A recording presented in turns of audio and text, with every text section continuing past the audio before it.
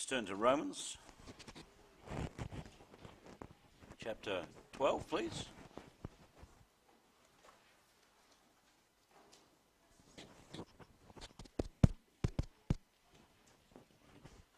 Romans chapter 12. And verse 15 says, "Rejoice with them that do rejoice, and weep with them that weep." Let's pray. Gracious Father, we thank you that we can come together this evening to be in this place, to once again come around your word, to once again drink at the waters of your living word. We pray, Father, today that you would just minister to us through this, your word, that you would refresh our souls by it, you would encourage us through it, and that you be exalted, Father God, as we study your word together. Give me wisdom, I pray, as only you can give, that I might have clarity of thought and might have simplicity of speech and might speak the truth according to your word. I pray tonight, Lord God, that we would be encouraged by your word and that you'd be exalted. We thank you now for this night. We pray that you bless as we join together in this place. And we're sure to give you all the glory in Jesus' name. Amen.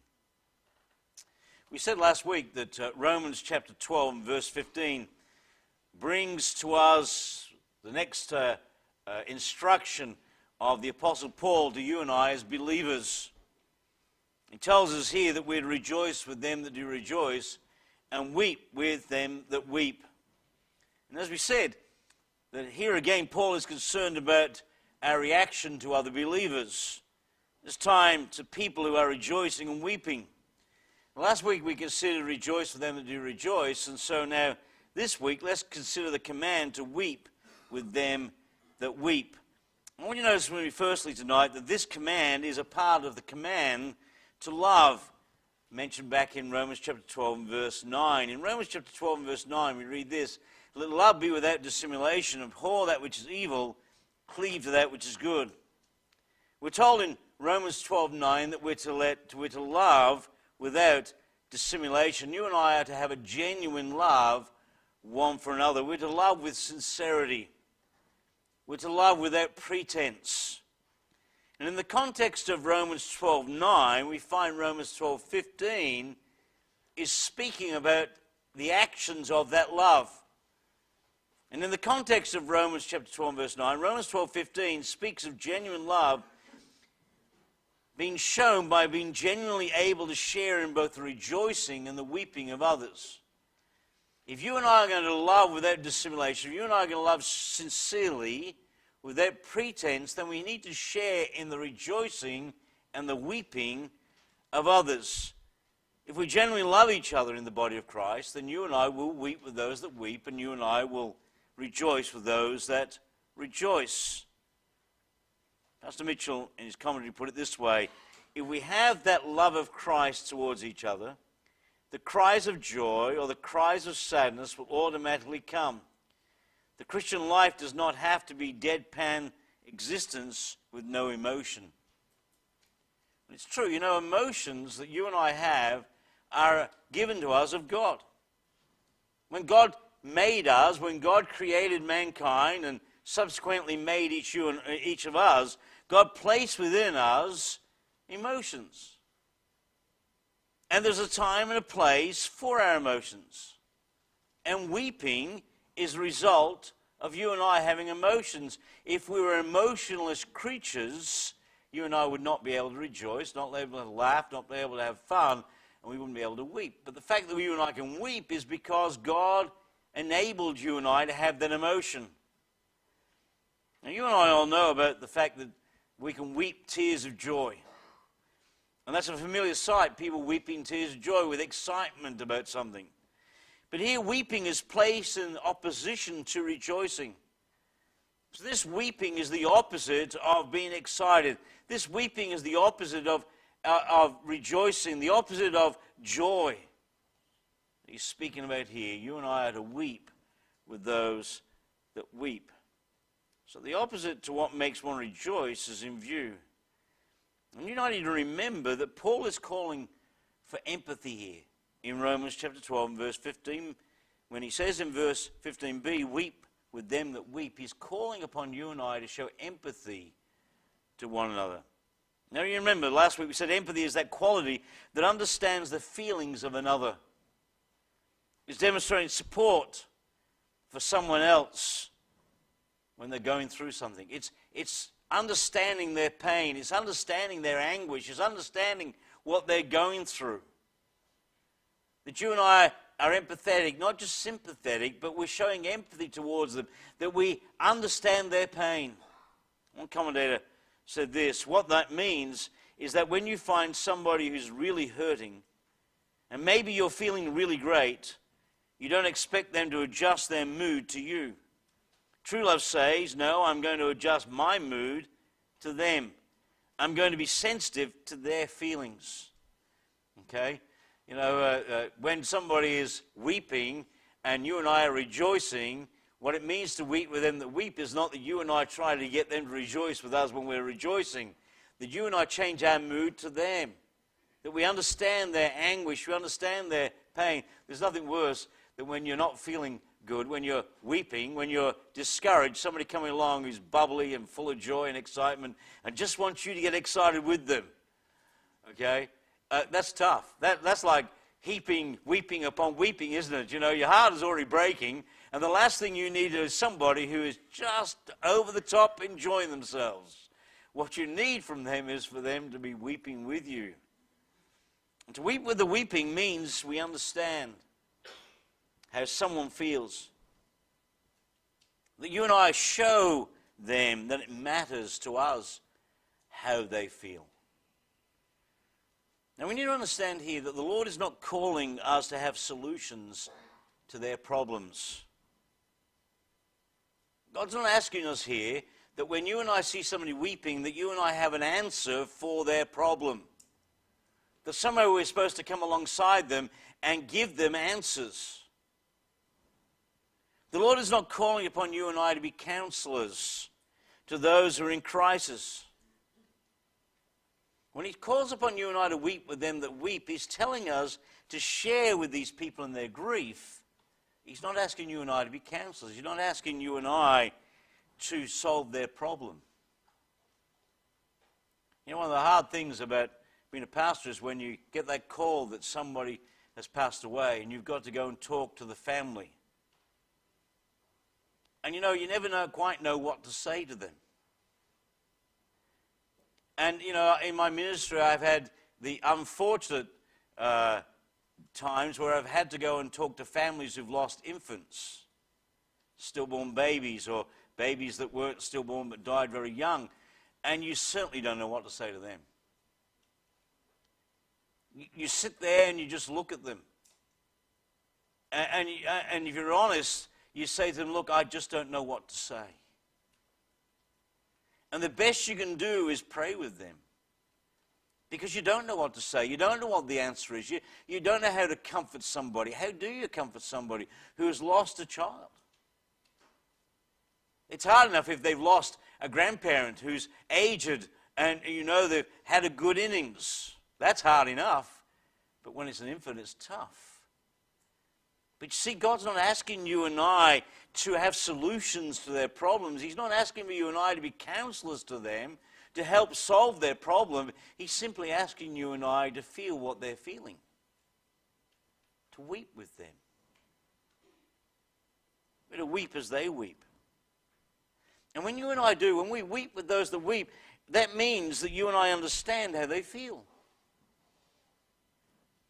And we're showing to them that what matters to them matters to us. That what hurts them is something that we understand, it matters to us. That they're going through a time of anguish. But how often do we fail to show our love by joining in the weeping of others? Pastor Mitchell in his commentary put it this way, and I couldn't say it any better than he did, so I'm just going to quote to you what he said. He said, the saddest words you hear people say are that nobody cares how I feel. That should never be true for a person who is in the body of Christ. Genuine love should exist, and therefore there should always be an understanding group of believers to share our feelings with. Sadly, though, that is only true in theory more times than not. Many people in the body of Christ are left to cry alone. Sometimes that is because we choose to, but often it's because others are too self-centered or uncaring to notice the grief of others, to care that they are hurting, or to take time to express their care. You know, that's not what the Heavenly Father wants from us. What he wants from you and I as his children is that you and I, in the body of Christ, in the church, would act with compassion.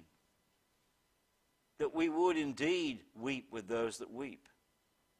He wants you and I to be moved in our hearts, in our souls, with others who are grieving. You and I are to show genuine love by showing them that we understand their pain. We may not have experienced the same pain they've experienced, but we understand that they are suffering. We understand that they're hurting. We understand that they're going through a time of anguish, and that we're there for them. And if we're going to be able to weep with others, then we need to understand that weeping is not weakness. There's nothing weak about what's been said here. This is not weakness. You know, real men don't cry. This is not what it's saying. Well, some will tell you that weeping is a sign of weakness. It's not true, because, you know, if you would search the Scriptures, if you and I would take time to record all of the Scriptures where somebody wept, where some godly person wept, it would read like a spiritual who's who. Just think about it. What about men like Joseph, King Hezekiah, King David? What about Jeremiah, the weeping prophet? What about Ezra, Peter, John? But more importantly, what about the Lord Jesus Christ? It says Jesus wept, and you couldn't describe Jesus as being weak. You see, weeping is an emotion God gave us. And weeping is not weakness. Weeping is an emotion that enables you and I to be empathetic towards other people. And there's a great example of what I'm talking about and what Paul's talking about here in Romans chapter 12, verse 15, where he says, weep with those that weep, back in the book of Job. So go with me, please, to the book of Job. Now, I know most of us immediately talk about Job. We think of the sorrow of Job. We think of the miserable 3 friends that he had.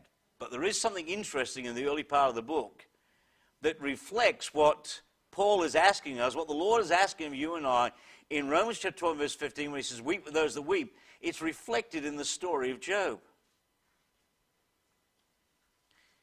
You and I know that Job suffered many things, and he suffered in many ways.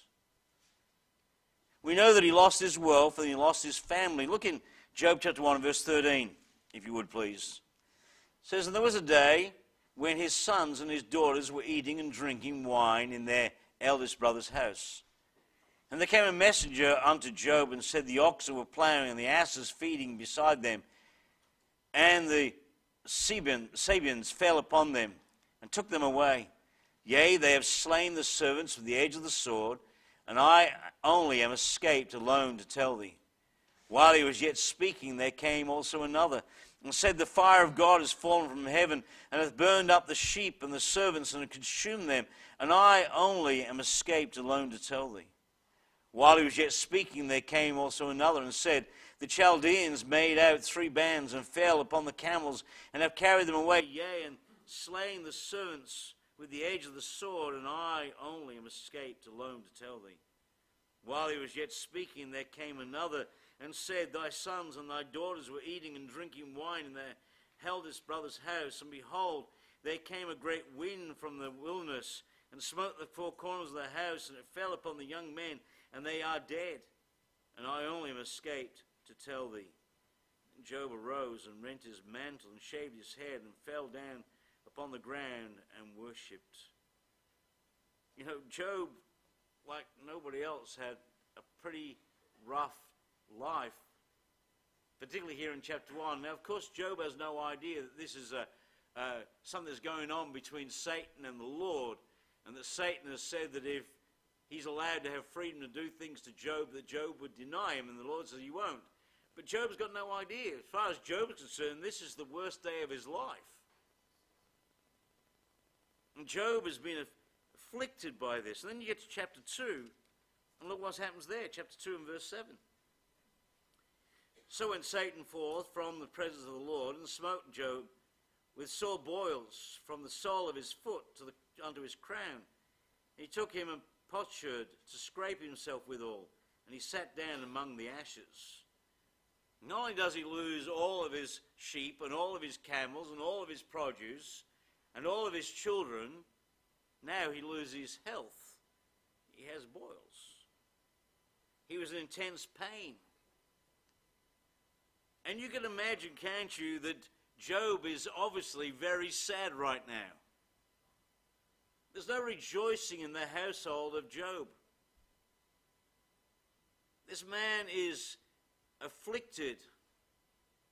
He is in tears. He is weeping in sadness over what's befallen him.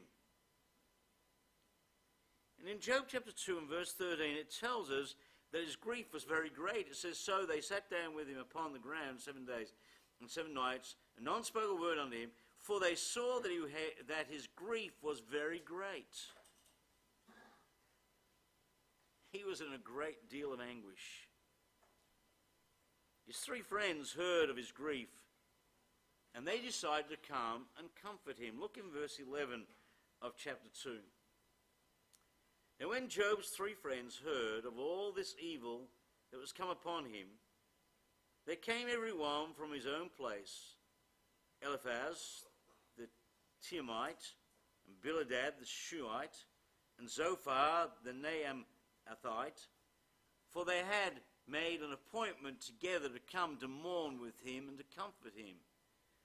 And when they lifted up their eyes afar off and knew him not, they lifted up their voice and wept, and they rent every one his mantle and sprinkled dust upon their heads toward the heavens. So they sat down with him upon the ground 7 days and 7 nights, and none spake a word unto him, for they saw that his grief was very great. When the friends first saw the terrible agony of their friend Job, they immediately understood how badly he must have felt. It says there, they lifted up their eyes afar off, and they knew him not. They couldn't recognize him.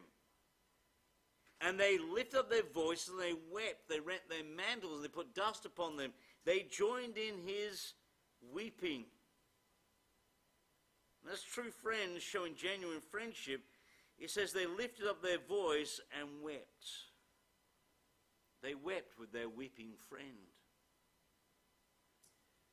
Verse 13 is an interesting verse, because it tells us they understood, so much did they understand Job's agony, that for a whole week they didn't speak a word. Notice what it says. So they sat down with him upon the ground 7 days and 7 nights, and none spake a word unto him.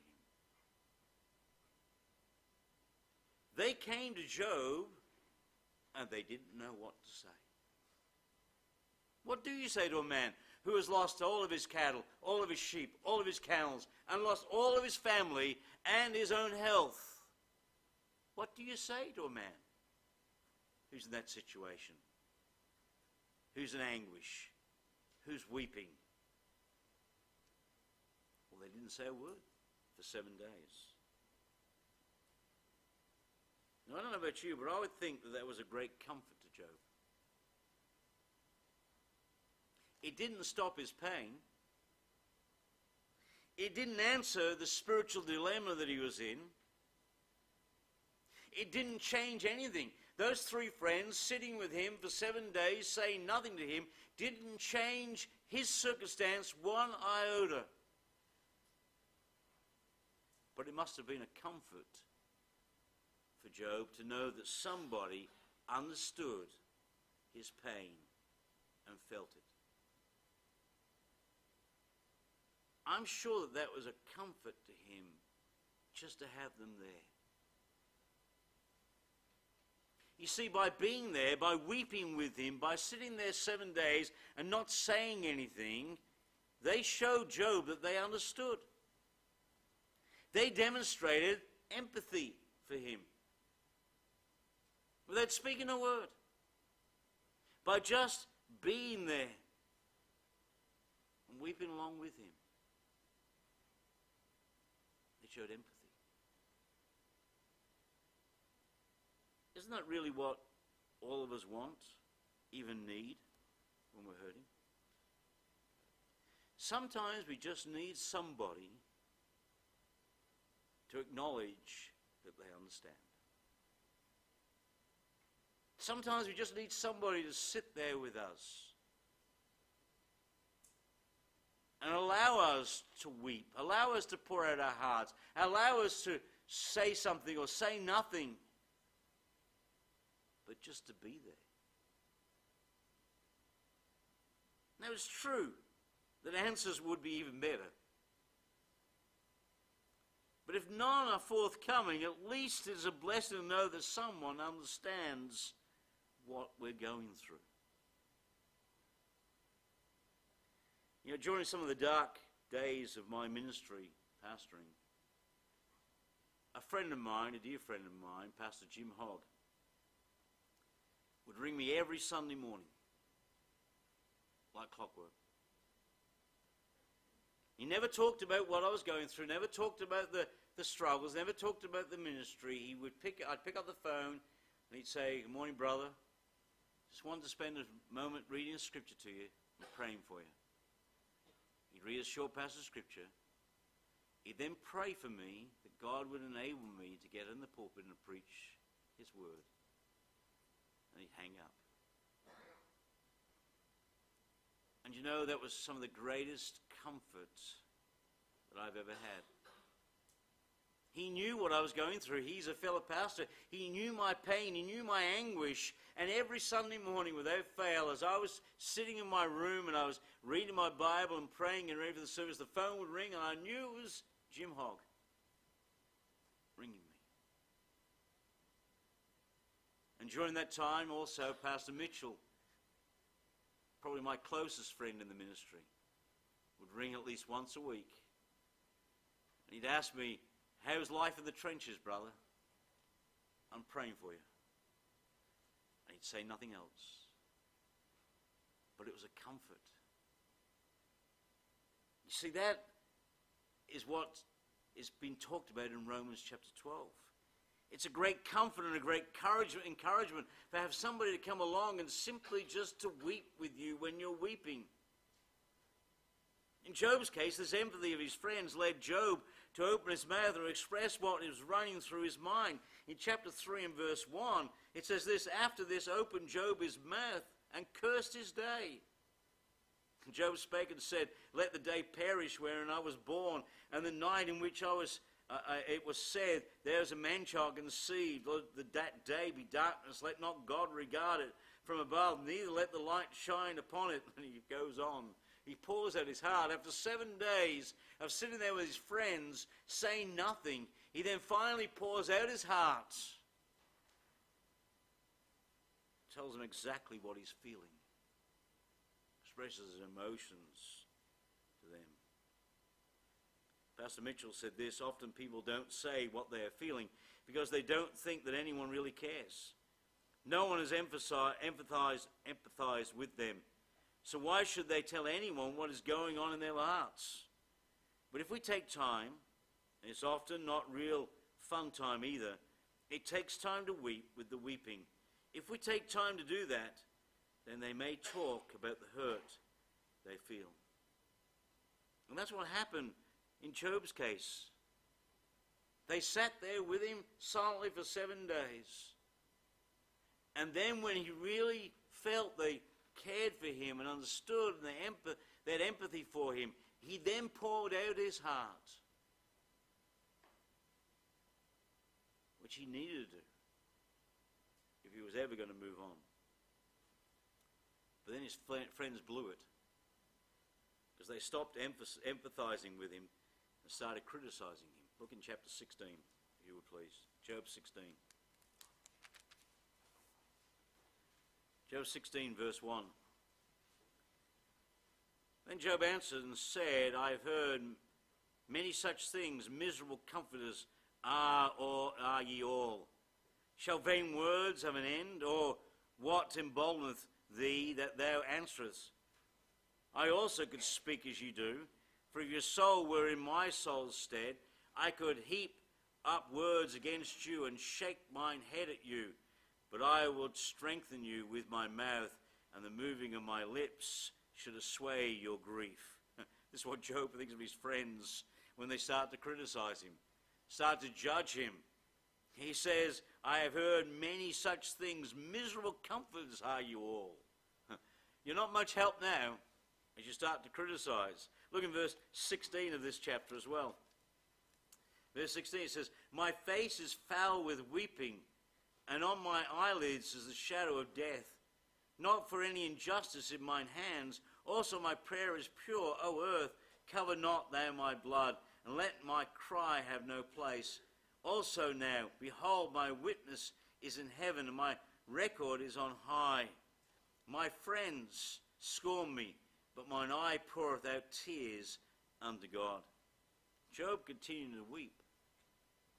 His eyes poured tears of sorrow and anguish. But instead of weeping with him, the friends of Job started heaping guilt upon him. They started to blame Job, and their comfort became a curse to him. In Job chapter 18 and verse 1 through 4, we read this. Then answered Bildad the Shuhite and said, how long will it be ere ye make an end of words? Mark, and afterwards we will speak. Wherefore are we counted as beasts, and reputed vile in your sight? He teareth himself in anger. Shall the earth be forsaken of thee? And shall the rock be removed out of its place? And he goes on. Basically what Bildad told him was, Job, just look at yourself. You're tearing yourself in pieces in anger. Your condition is all the evidence that anyone needs to see that you are in sin. And what you need to do is repent, Job. The reason why you're suffering is because you refuse to repent of your sin. Now, Job did need rebuking, by the way, by the time we get to chapter 18. But he didn't need it from his friends. They didn't know why Job was suffering. They merely assumed they understood why he was suffering. They were in no position to bring rebuke upon him. Only the Lord could rebuke Job. It was not their role to rebuke him. And we need to be careful that we don't make the same mistake, that you and I don't make assumptions when we're called upon to minister to a friend who is weeping, that we don't assume that we know why they're going through what they're going through. That you and I, because we want to be a counselor, because we want to be a friend, because we want to offer solutions, we then assume we understand why they're going through what they're going through, and you and I then put forward our assumptions, and what we do with that is we simply make the matters worse. Because most times you and I don't know why they're suffering. We don't know why they're going through what they're going through. We don't know why God's allowing this in their lives. We really don't know. I mean, think about it. Why was it that Peter and James end up in prison, but James is killed, he's martyred, and Peter's let free? Explain that to the family. I mean, which one has the foot and mouth disease all the time? It's Peter, not James. And yet the Lord sees fit to allow James to be martyred and Peter to live. Explain that. Why? I can't explain it. The truth is that most times when people are suffering, when people are going through anguish, when people are going through sickness, going through other things, when those things happen, so often we don't know why. And when you and I seek to give to them our opinion, we often make it worse. We're careful we don't make assumptions. Unless we know the answer, unless we really know the truth, we should never make assumptions. Unless we're truly in a position to rebuke and to advise someone who is hurting, it's best if we continue our comfort by showing empathy, simply weeping with them. We'll all go through times in life when there are tears that will be shed. And Romans chapter 12 verse 15 is saying that when we love somebody, we relate to somebody, and we understand they're hurting, then we cry with them, we weep with them, and we have empathy for them. That we don't have solutions for them, that we don't have answers for them, but we simply just understand what they're going through. You see, you and I ought to share the load. When others are going through trouble, we ought to weep with them. I read this illustration this week. Some historians revealed this about a time in Israel, at the time of Jesus. In the temple in Jerusalem during the time of Jesus, they had an unusual custom. The temple was crowded with people much of the time. So they made everybody walk in one door and out the other door. And during the time of Jesus in Herod's temple, the worshippers would all enter the Temple Mount from the south, going up the steps of Solomon's porch. Then they would do whatever business they were doing in the temple, upon the Temple Mount, and they would all exit out of the northeastern gate. There was one exception to that rule. Whenever there was a Jewish family in Jerusalem who had gone through a genuine time of heartache and sorrow, that family was allowed to walk totally against the flow of the people traffic.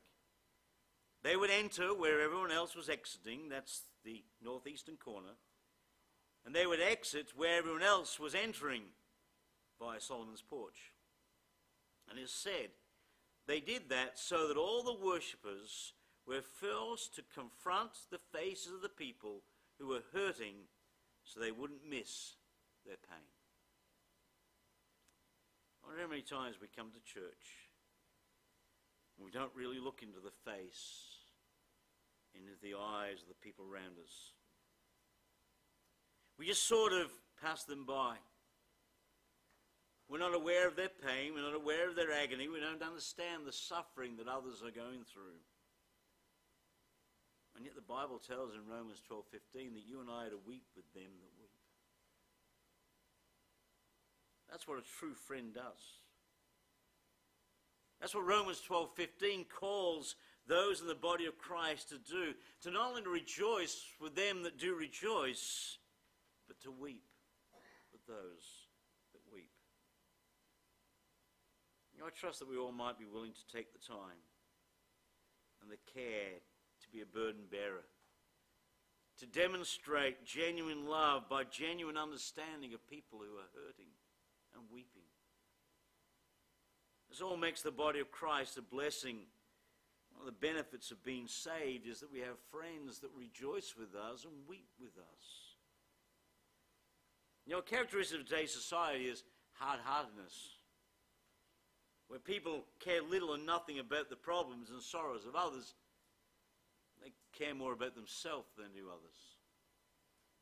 And you and I as believers need to guard against that kind of hard-heartedness. Somebody said, true love will interest us in the sorrows and joys of one another and teach us to make them our own. Remember, Christ rejoiced with those that rejoiced. He rejoiced with them at the marriage at Canaan. The Lord knew how to rejoice with them that rejoiced, and he wept with them that wept. Remember when he visited Mary and Martha after Lazarus had died? He says Jesus wept. And beloved, we all need this Christ-like characteristic of empathy. Rejoicing with those that rejoice and weeping with those that weep. Let's pray. Gracious Father, we thank you for your word this night. And Lord, for such a short verse, it really has such a powerful lesson for us as believers.